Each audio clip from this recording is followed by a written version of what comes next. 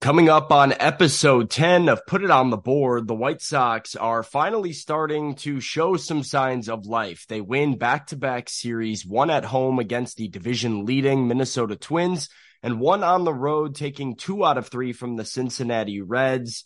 We have some injury news, both with players returning from injury and Eloy Jimenez finding himself back on the injured list. So this roller coaster of a season keeps on spiraling. But for the moment being, the White Sox are playing some better baseball. We recap the week that we just saw, what might be ahead for the Sox, and what they need to do to start and gaining some of our interest and some of our attention back in the 2023 season. So we go over the state of the White Sox after their first 2 series wins of the year, and today a big 17-run performance on Sunday where we and the team put some crooked numbers up on that board. Let's do it.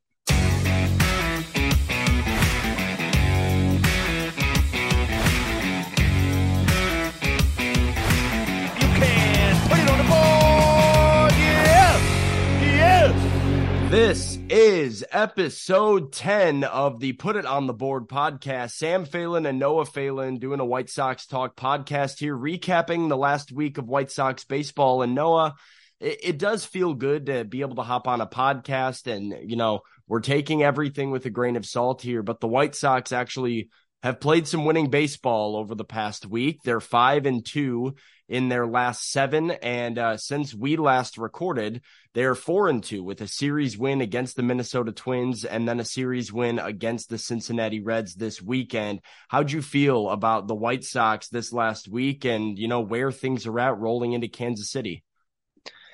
They're headed in the right direction. It's far too early to throw the B word around, the back word around anywhere. Yeah. But it was a good week. It was the best week they've had of the season so far. Obviously, first 2 series wins, including against Minnesota, and you always like winning a series in your division, especially against the first place team in your division. But we saw some promising signs. We saw some guys starting to turn things around. Luis Robert is in a massive slump, and he had himself a nice little week this week. So hopefully they can just keep these positive vibes going. They dug themselves a hole, but they've started chipping away. Hopefully they can keep chipping away, and maybe in a couple of months we'll be talking about the Sox being back in things. But for now, I am just keep it going. I'm happy with the past week, and let's just get another one this week, Luis Robert is just he's just such an interesting guy, man. Like since May 2nd, so into May, these last 6 games, he was 10 for 19 this week with 3 doubles, 2 home runs, 7 RBIs. He had a 1,000 slugging percentage and a 654 on base percentage. Like he has just been amazing for them in like the past week. And so that, what did I say, 10 hits in the past 6 games? He had 20 hits in all of April. So like we saw this guy go in a slump for essentially 3 weeks from April 14th to April 30th, where he really had that's 2.5 weeks. He had like 5 hits, and now he just like that. But this is the Luis Robert roller coaster, I suppose, that White Sox fans have grown accustomed to now. So you get the 2 wins against Minnesota, a very, very, very frustrating Thursday game against Minnesota that the White Sox had won, and Hanser Alberto had won, and he swings at a pitch that hits him. You blow a bunch of opportunities with Billy Hamilton on base and an opportunity to win the game in extra innings. And then, big situations happen to find Billy Hamilton later in the game with a chance to win the game, and he's at the plate. So like just a really frustrating game. And while it is encouraging that you've won 4 of 6 this week and won both series, it's like, man, that's one that I wish we could have had. But I don't know. Overall, like, what do you think is the reason for the White Sox playing better baseball? Because this team looked dead in the water, like there was no hope for them. And not to say that they are back or anything, but they've certainly shown more signs of life. So what is the cause of that, in your opinion? Well, I think there's something to be said to getting momentum back in your favor. The White Sox, they went on this long 10-game losing streak where it was just uncompetitive game after uncompetitive game. And the offense, when you're in a big losing streak like that, the offense, it's natural to try and do too much, to try and hit a home run every at bat, to try and single-handedly get the team back into it. But they got the big win last Sunday against the Rays, the big comeback in the ninth inning, and I think it allowed the team just to kind of relax and just, you know, realize like, hey, we are capable of winning games. So let's just relax and let's just play baseball the way we know how to play baseball. And you've been able to notice it this week. Some of the at bats have been better. Guys are waiting for their pitch more. And the other thing is they've started hitting home runs, which is something that we've been kind of calling for now for a year and a half. But I believe this is 7 straight games now that the White Sox have hit a home run, and they're 5-2 in those games. So there's something to be said to ball go far, team go far. I will say too, another thing that I've kind of observed over the last week, they haven't been dominant by any means, but I do want to give the starting pitching a little bit of credit because while these guys have not been amazing I mean, Lucas Giolito has really been dialed in, I'd say, over his last 2 or 3 starts. But the starting pitching has been getting deeper into ball games, which I think it has helped them at least over the last week, having guys go 6 or 7 innings, and take some of that weight off of your bullpen. Now we saw the bullpen struggle in that game against Minnesota, or at least Reynaldo Lopez struggle when he blew that lead. But I don't like Lance Lynn, Mike Clevenger, even Michael Kopech. Like they give up home runs. They're prone to giving up home runs, which is the reason they haven't been dominant, but they've at least gotten fairly deep into starts and given their team a chance to win. So for a White Sox team that, as you mentioned, has hit home runs of their own, and you've had some of these bats waking up just a little bit and some of these big hits starting to fall, having starting pitching that keeps you in a ball game and gets you competitive goes a long way. I think there's momentum within. You said there's momentum within the season, right? Having that win go your way, the way that you won on that Andrew Vaughn walk-off home run against Tampa Bay, and how that started to turn things around for this clubhouse and make them play loose. I think there's a little bit of momentum within a ball game too. And this team has shown when they go down early, they don't usually respond well to 3 runs being given up in the second inning, or like an early 3-4 nothing deficit. But the way their starting pitching has performed, they've been able to kind of stay in games late into the 5th, 6th, 7th, and from that point, that you're playing really highly competitive ball. That's why you get the walk-off against Tampa. It's why you get the walk-off against Minnesota. You play that 1 extra innings game against Minnesota, and then you stole a game essentially on Friday with that Luis Robert home run that put you ahead of Cincinnati late and, ended up turning into a win. So the more they're able to hang around, the more you let the quote unquote talent that everybody likes to talk about take over, right? Eventually somebody's going to do something that wins you a game. Yeah, and there's going to be days throughout the season where you just run into a starting pitcher who's dominant. I mean, it happens. Starting pitchers dominate all the time. There's a reason that guys win the Cy Young every year, and not many teams hit those guys. But the Sox have done a good job recently battling against the opposing team starters. I mean, you look at Friday's game against Cincinnati. The Sox were shut down through 4. Hunter Greene was cruising, and the Sox didn't look like they had a chance in that game through 4. But then, the 5th inning comes along. You're able to get a couple of guys on base, and Elvis Andrus kind of turns on a fastball in that wasn't even really a bad pitch from Hunter Greene, and he's able to find that short porch in left field. Now all of a sudden you've got the lead, and it's like, holy crap, we can hit this guy, And that's kind of that momentum you were talking about. You get the one hit like that kind of shows you like, oh, you know what, maybe this guy is hittable. And then, the Reds take the lead back, but Hunter Greene comes out in the 5th, and First, Andrew Vaughn gets robbed of a home run, and then Grandal hits an absolute rocket for a base hit, and then Luis Robert hits the home run. You just get nonstop hard contact against him the next inning. And it's like a switch flipped, and all of a sudden there was this confidence that took over after Elvis Andrus hit that home run. It's Well, like, we can do this. well, I will say too, like I don't know what it's like in their dugout or locker room, whatever, but having contributions from like the bottom of the lineup is like a huge relief too. Like, I mean, this Red series in particular, it's like, all right, Elvis Andrus did something. Hanser Alberto did something. We got a home run from Sebi Zavala that was, important at the time. Like, it is nice to be like, oh, okay, it's not all on Luis Robert and Andrew Vaughn to be, incredible players to like score some runs. It's refreshing when you can say, oh, hey, look, these guys can score runs too.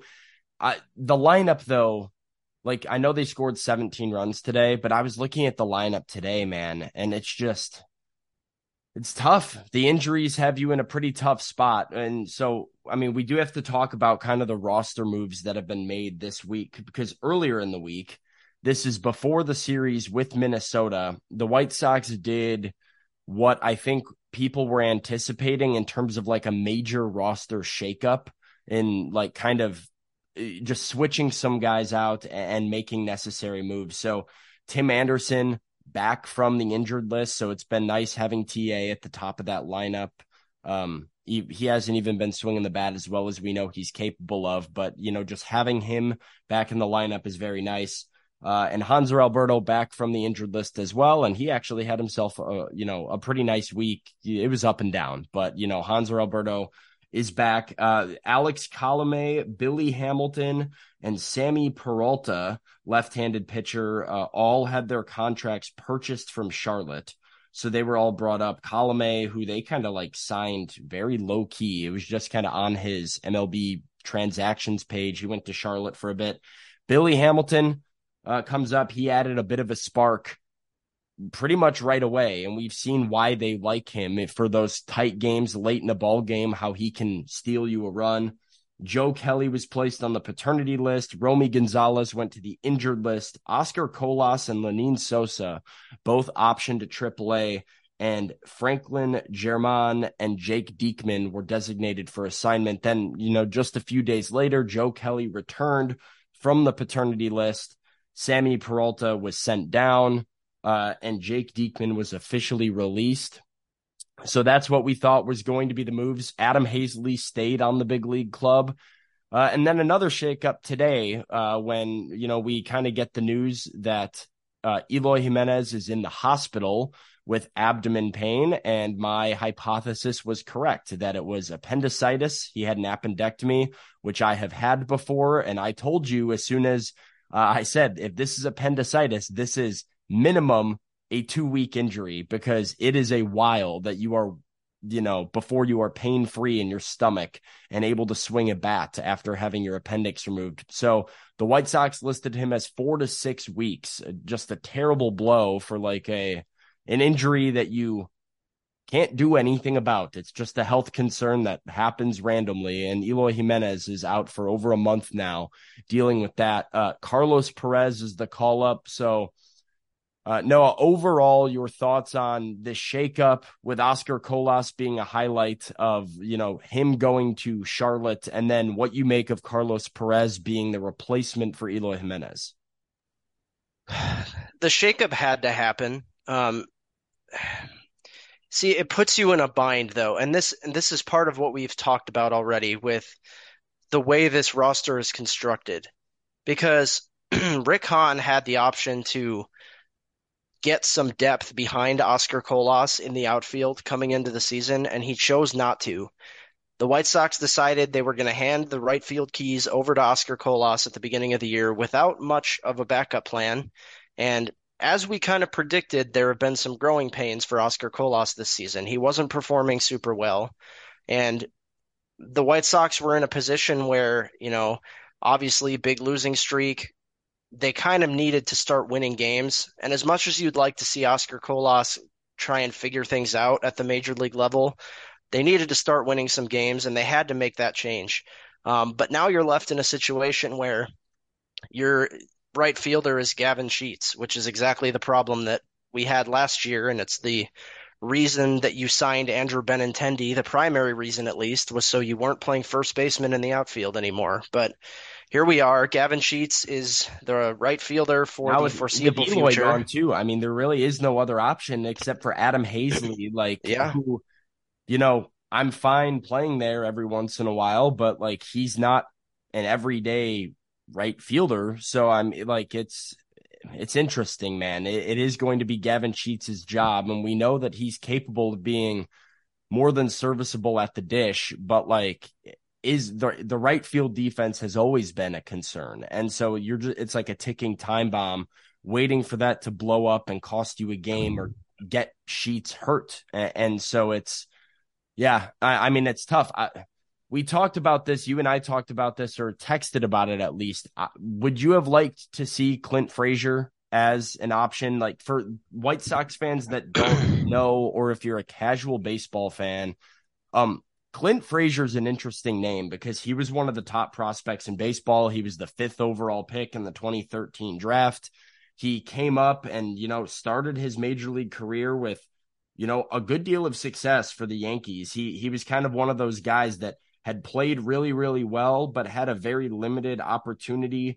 Had an 806 OPS in 2019, played 40 out of 60 games in 2020 with a 905 OPS for the Yankees. And you were starting to feel like Clint Frazier was really one of these emerging stars in Major League Baseball.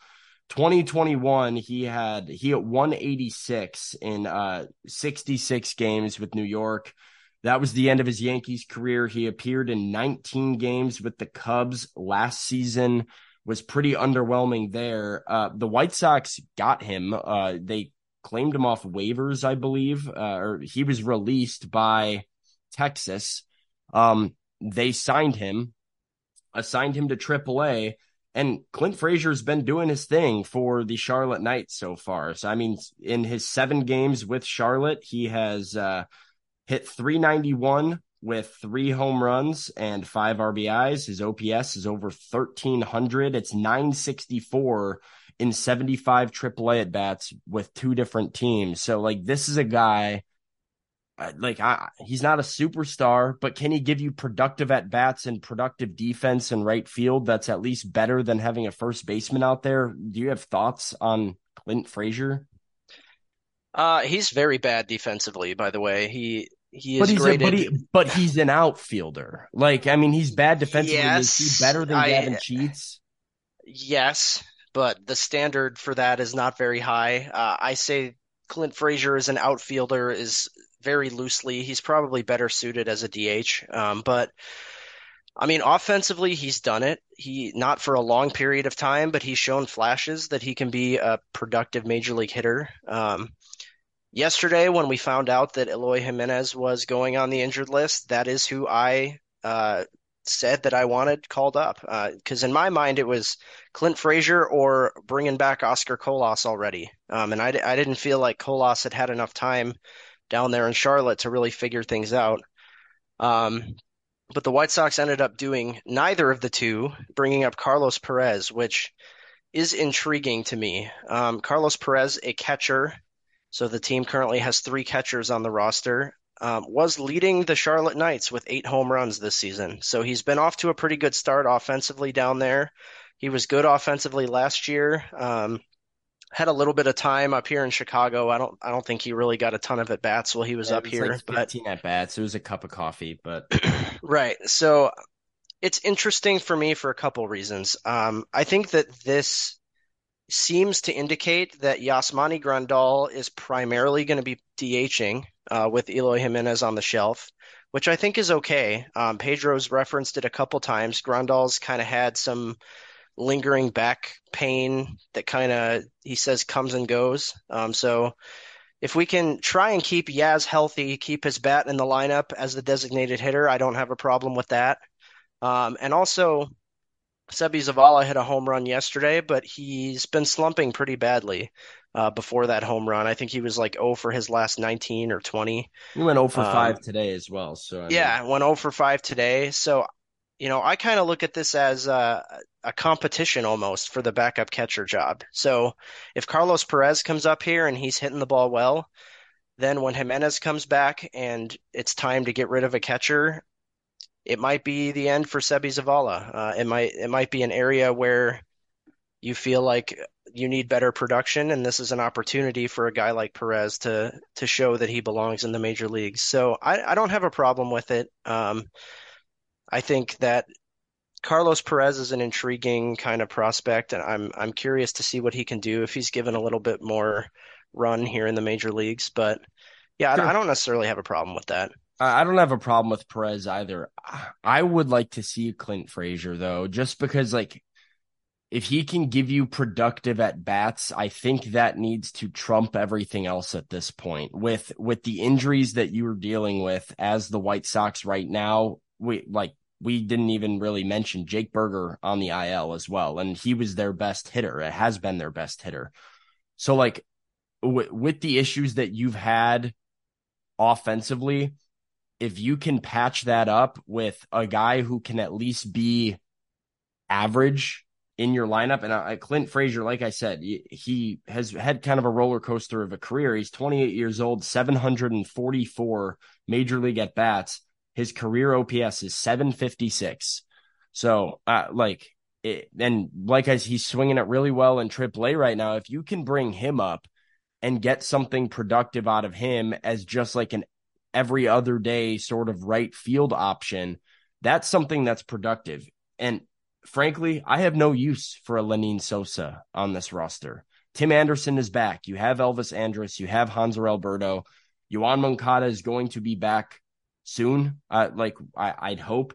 Yeah, I Lenyn think Sosa, I think Yoan Moncada is going to be with the team on Monday in Kansas City, and I also think that Lenyn Sosa will be optioned when Moncada is yeah, like activated. he needs to go. There's really nothing productive out of having Lenyn Sosa on your team. I don't know. I don't necessarily need three catchers on my I don't have a problem with the Perez thing, especially with Sebi struggling, but I don't need three catchers on my roster when I'm playing a first baseman in right field and kind of have a hole in my lineup pretty regularly still. So I don't know. I would like to see at least a sample size of Clint Frazier and see what he can bring to your team. And if it doesn't work, I mean, it's no harm done. At this point, you're just throwing stuff at the wall and hoping something sticks. You need some answers. And even Well, with the this way that they've played better, it can't hurt to reshuffle the deck. Yeah, this may be temporary. It may just be because Grandal's been a little sore. They want to give him a few days at DH. That could be the reason for this. So, we could potentially see if, in a week Grandal's back is feeling better, we could see them just send Perez back down. The other issue with Frazier is he's not on the 40-man roster right now. So if he does come up, there's going to have to be some kind of corresponding move that opens up a roster spot for him. And I'm not sure that there's an obvious answer for that right now. Well, I mean, I have no interest in having Alex Colomé on the 40-man roster. I can tell you that off. I mean, that's an easy one that I could see letting go of. Nicholas Padilla is still on the 40-man roster. Sammy Peralta is still on the 40-man roster, and he immediately got sent back down. I mean, Jesse Schultens is on the 40-man roster. So there are options to kind of shuffle the deck if you feel like it's necessary. The good news is these guys potentially returning from injury because Liam Hendriks, Garrett Crochet, Yoan Moncada have been on rehab stints in the minor leagues. So good to see these guys kind of on the way back. You think Moncada's back Monday, and maybe a little bit while longer for Crochet and Hendriks while they ramp up. But Yoan Moncada coming back, that make a significant difference in your eyes and what this team looks like moving forward? Yeah, I mean, Hanser Alberto's your starting third baseman right now with Berger and Moncada both out. And, he had a good game today. He had a pretty good weekend, but I don't think that's sustainable for him. No, He's yeah. never been that player. So I'd much rather have Yoan Moncada as my third baseman every day, if for no other reason. Hanser Alberto is not a good defender, and Yoan Moncada is. And we can talk about Yoan's offensive struggles, but I think he's the better option. I think it's an upgrade for them, and it's going to be a good thing to have Yohan back in the lineup. Here's another question I'm actually interested in asking you. With Yohan Moncada back, right? And if it is what you presume it is, which is Lenyn Sosa going back down to Charlotte, your only backup infielder then is Hanser Alberto. Do you need somebody else there that, like, I don't, like I said, I have no interest in Lenyn Sosa being that guy. He's proven that he can't, like, hit right. He's overmatched at the big league level right now, point blank. Do you hate the idea of trying to add another infielder? Because, for example, Tim Anderson has to come out of a ball game, or Tim Anderson is getting an off day. Hanser Alberto is now starting at second base. Like, it's a very weird situation you've got yourself in on the infield now with Romy Gonzalez on the IL, Lenyn Sosa not cutting it. And who is that next guy that, potentially gets some opportunity on the infield? Yeah, I don't necessarily think that they need to do that. I think Alberto's fine. I mean, Alberto has played quite a bit of second base in his career, and we've seen him playing third base this year. So obviously those two positions are covered. And if there's something with Tim, they'll just slide Andrus over there. So I don't necessarily think they need another infielder. And if they do at this point, it's probably going to be Lenyn Sosa. I don't think there are any other infielders really on the 40 Mm. man, so they don't really have a ton of options, but I think they can get by with having Alberto as their primary backup in the infield. Yeah, Sosa, Jose Rodriguez, and Brian Ramos are the other guys that would be in the minor leagues that are on. And Brian Ramos has been hurt all year. Jose Rodriguez is not ready to come up. I mean, there are some guys, a guy like Zach Remillard, who's 29 and having the best year of his career down in Charlotte. You could make an argument as an opportunity guy that you'd be like, oh, give him a shot. But the 40-man roster implications of that make that hard to, like, not really realistic or attainable for them right now. They've got bigger issues and bigger fish to fry here, but hopefully Yohan Moncada is the player that he was at least for that first week of the season before he went down, because you add him to a lineup that has Tim Anderson back, and you can say, okay, we can come every day with, Robert and Vaughn and Anderson and Benintendi and Moncada and Grandal. And now it looks like a major league lineup at the very least. Like, it's no longer this, patchwork getaway day lineup every day. You at least have a good chunk of your core playing games together. So as things currently stand, Noah, the White Sox are 12-23. And here's my big picture question for you before we kind of look at the week to come and wrap things up. But where do the White Sox have to get for you to start? I don't want to say buying in again, because the buy-in is, I don't know if anybody can buy into the big picture of the White Sox right now until there's significant organizational changes. But where do they have to get in terms of record for you to have to be to have your attention back in 2023? Because, like, I mean, I'm at the point I'm watching games again. I wasn't this weekend because, if anybody knows, I am in Nashville. And so the Cincinnati Reds and Atlanta Braves games are blacked out here in Nashville. So I was unable to watch games this weekend, but I'm at the point of being ready to watch games again. It's just difficult.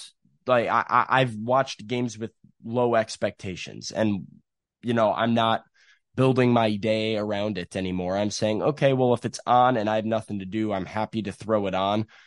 But what is the marker that the White Sox have to get to start to have you, live and breathe White Sox baseball in 2023 and have your attention back? I mean, it really sucks that I am saying this, but like I'm more than happy with the way they've started off the season. If they can get the second or third wild card and sneak into the playoffs, I'm thrilled with that. And that's not something that I thought I would be saying in what was supposed to be year 4 of a championship window. I was expecting Well, three yeah, straight division titles, all that stuff. But I'm not sure there's a I think you're jumping a little bit ahead though. Like anybody's down for the playoffs, right? no, And if I the know. White Sox make the I'll get playoffs, there. we're gonna get up and go crazy and like we'll be bought in. But like and I don't even want to like look ahead to like July, but like what can happen throughout the rest of May and the beginning of June to like have this first half start to feel like okay, hope, not all hope is lost. And I actually care to like watch a game and go to the ballpark all of those things that we thought we'd be feeling this year. Yeah, I mean, the AL Central's not good. Uh, I mean, the Guardians are under 500. The Tigers were in second place for a day, I think, this Well, weekend. I mean, Um, I can do a quick rundown. The Tigers are Kansas City's in dead last. They're 9-26. The White Sox will see them uh, tomorrow through Thursday in a 4-game series. The White Sox are at 12-23. They're 7 games back. Detroit is 5-18. They are 15-18 rather. They're 3 games back. Cleveland is 16-18, just a half game ahead of Detroit. And then Minnesota, who Cleveland has won the last 2 against Minnesota. Detroit was in second place. You were right, but Cleveland took the final 2 games from Minnesota. Minnesota's 19-16 at the top of the division. That is the worst division leader in baseball, and no surprise there. They're 5-5 in their last 10 and have lost 2 straight. So as I said, the Sox are 7 back and are in 4th place. Is there an answer to the question? Is it a division marker of like, oh, you get so many games back, I'll start caring? Is it their overall record of you have to get to a certain spot? Like, where are you with the team to win you back and be like, okay, things might be back. Let's do this now. yeah, all of my rambling, the point that I was trying to get at was there's no record for me. Get me within 3 games of first place, and I care again. And whatever that record may be, if the White Sox are 3 games back or less of first place in the Central, then I will officially be back on board with caring. Because personally, if the White Sox win 82 games and win the division, I don't really care that they only won 82 games. So Yeah, at I this mean, point, I will take what I can get. that goes back to what we were talking about with Dave, which is like, well, that masks the problem and might be bad for everything long term. Um, but we're not going to complain or apologize for playoff appearances. So, it is about Exactly. That's exactly what I was saying. it's about being in the mix. And so, yeah, like even though I might know it's bad for the team or the long term future of the organization, if the White Sox are in the American League Wild Card Series and playing, I'm going to be very, very fired up, very, very into it, and locked in for every pitch. And I'm sure White Sox fans will be everywhere. Like we embrace playoff baseballing and big baseball games on the south side of Chicago. So you're 3 games within first place. For me, I mean, obviously, if you get right around, I think you either have to have a share of first place or be 2 or 3 games over 500. Like, and not 2 or 3 games over 500 in August when you're already like 8 back in the division. Like, but if you can, get to a spot and you're before the All-Star break and you're a few games over 500 or you're 500, but you're tied with the Twins for the division lead, I will be all the way back. I will be, not to say I will have faith in the team at all, but I will at least be, you know, living and dying with every White Sox game, which I hope happens. Hope doesn't happen because I'm not sure I can afford to die with them another time. But it's just one series at a time for me right now. Like I was frustrated with what happened in Minnesota, not getting that sweep. It stinks to lose any games to the Reds, especially a game that you had an early lead in. But it's like, okay, you won a series. Okay, you won a series. Now let's go and take care of business against the Kansas City Royals, who are worse than you are and one of the worst teams in all of baseball. So a split's not good enough. Like you have to take another series. At minimum, you have to win 3 of 4. And then you've got a test with the Astros this weekend. So like, it's just one series at a time, one game at a time, and keeping those expectations tempered. Yeah, and I talked to a friend about this earlier this week, and I also tweeted about it earlier today. My attitude with this team moving forward is a week by week basis. I did the math. If the White Sox go 4-2 every week for the rest of the season, they will finish with 96 wins. So, in my Very well. opinion, I mean, you can't look too far in the future. You can't sit here and say like, all right, we need 10 in a row here. I'm taking each week for what it is, and my standard for the White Sox is 4-2 or better every week. That's what I want. And this past week they went 4-2. It was a successful week. Now this next week they play 7 games coming up. I'd like to see them go 5-2. I could probably be okay with 4-3, but you know, series by series, week by week, like you said, you got to chip away at this hole that you created for yourself, and that's my attitude about it. You Yeah. need I three out of mean, four from Kansas City coming up. you're 11 under, which feels insurmountable. Like and it might be in the long, like that's a big hole to pull yourselves out of. And I don't know if it's possible unless you do have a 5 or 6 game win streak that kind of cuts that number in half. But it is about chipping away. It is about not pressure, like putting pressure on yourself that, well, we have to sweep Houston right here. Well, we have to sweep so and so right here. It's like, do what you did this weekend. You lose a game on Saturday, come out, and bounce back on Sunday afternoon and get that win with 17 runs. That is, yeah, maybe you end up, in July and you get back to 500, and then it's August and you're 8 over, and then it's September and you're, 14 over, and you've just kind of built it week by week by week. I do think you need to go on a little bit of the run. If there is good news, it's the fact that the schedule gets a little bit easier. Like, this is not the dog days of Houston, Toronto, Houston, Tampa, Toronto, Tampa. Like, you do get to play some of these divisional opponents that have not proven to be all that strong. I'll go over this real quick, Noah, but this is the rest of May for the White Sox. They have, as we mentioned, 4 with the Kansas City Royals, who are even worse than the Sox right now and in dead last of the Central. Monday through Thursday, they will host Houston. Friday, Saturday, Sunday. Then it is 3 at home with Cleveland, 3 at home with Kansas City, 3 on the road in Cleveland, and 4 on the road in Detroit.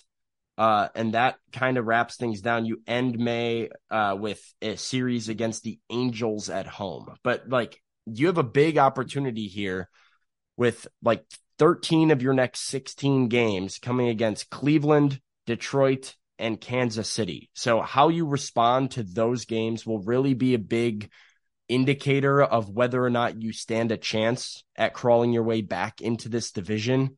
And I want to talk about the Astros series for a second. Yeah. That is a team that has not played great baseball this season. Obviously, we know how talented they are. They won the World Series last year, but they are pretty banged up.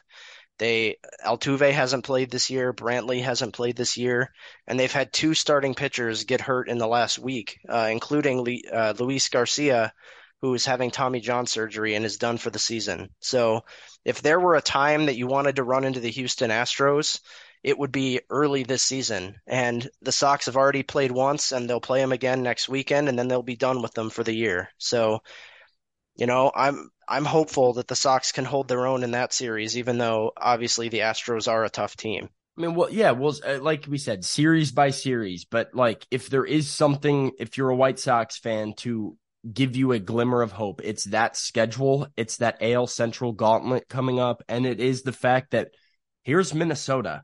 They lost 2 out of 3 from the White Sox. They lost 2 out of 3 from Cleveland, while the White Sox took 2 out of 3 from Minnesota, took 2 out of 3 from Cincinnati. And I read you the White Sox upcoming schedule. Minnesota's May is 3 with San Diego, 3 with the Cubs, 3 with the Dodgers, 3 with the Angels, 3 with San Francisco, 3 with Toronto, 3 with Houston. So they don't have any,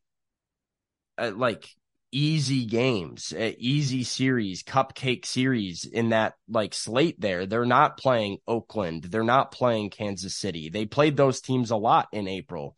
They don't have those series in May. So if there was ever a time to start just chipping away one series at a time, this is a decent opportunity for the White Sox, who are 7 games back, to potentially gain 2 or 3 games on the Twins over the next couple weeks throughout May. And, does that solve the problem? No, maybe not. Like, you're still probably going to be under 500 at the end of May, but you could get to a spot where you're 3 back, 4 back, and you're back into the mix where all hope is not lost. And these players have something to get up out of bed and play for, especially with Moncada, Crochet, Hendricks, those guys coming back. So I don't know. Wait and see, right? Like, I mean, that's not an easy May for the Twins.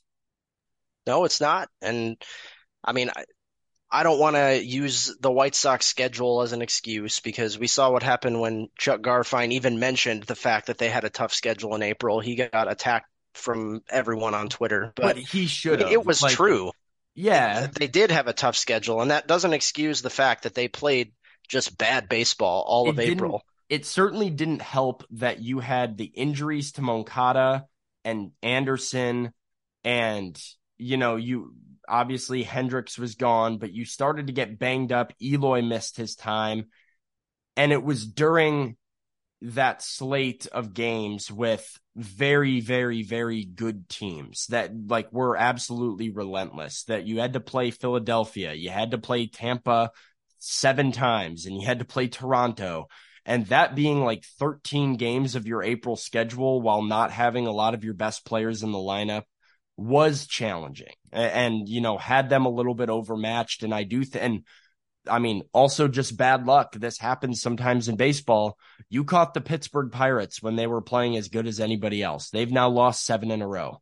So, like, you got the magic of the Pirates in April that is not going to sustain 162 games. You caught them at a bad time. So, when every other team faces them, they might be facing a 4th place Pirates team, not you. You got a good Pirates team. But that's part of what the schedule is. And, it took no prisoners on the Sox in April. Yeah, the White Sox graded as the hardest schedule in baseball for the month of April. On the contrary, their May schedule was graded as the easiest schedule in baseball. So, like you said, I mean, this is a prime opportunity, especially given the tougher May schedule that the Twins are playing. This is the prime opportunity for the White Sox to, not necessarily come all the way back and catch the Twins, but to start chipping away at that lead, to put themselves in a position to be in the conversation for the AL Central this year. And, it's easy to get ahead of yourself in baseball, but you got to just go series by series. The Sox have the Royals, the Twins have the Padres. Let's see what happens. Let's try and gain a game or two, Yeah, I mean, 5 of the last 7, as I mentioned, 5-2 in their last 7. I gave you the AL Central rundown. Currently 7 back from Minnesota, with Cleveland and Detroit 2.5 and 3 back, respectively. The upcoming schedule tomorrow at 6:40 p.m. The Sox are in Kansas City. It's Dylan Cease taking on Zach Greinke. Tuesday, it's going to be Lucas Giolito against Jordan Lyles. Wednesday, the White Sox have to be determined. That will be Lance Lynn going against Brad Keller, and then Mike Clevenger and Brady Singer on a getaway day on Thursday. Kopech should get the first game of that series with Houston on Friday night, provided the rotation stays to form. A big, big, big Royal series, I would say, because you have to take advantage of teams that are worse than you. Like, if you're going to come out of this rut and work your way back up into the mix, you can't afford to not beat the teams that are not the powerhouses. So we'll see. We're in wait and see mode, and we're just going to try and enjoy White Sox baseball as much as we can, if for no reason other than this might be the last few months of some of our favorite players. So enjoy as much Tim Anderson and Lucas Giolito and Dylan Cease and Liam Hendricks when he comes back. Enjoy as much of those guys as you can, because who knows what this squad will look like on August 1st. Noah, I think that's really all we got today. we'll see where we're at. Hopefully it's another slightly more positive podcast next week. It's nice to not just be absolutely miserable and actually have some good baseball to talk about. But that's all for episode 10, guys. The Sox have finally won a series, and they've done it back to back. Need more of them on the way. Kansas City and Houston. We'll recap that next week on episode 11. And in the meantime, hopefully we keep putting some crooked numbers up on that board. We'll see you.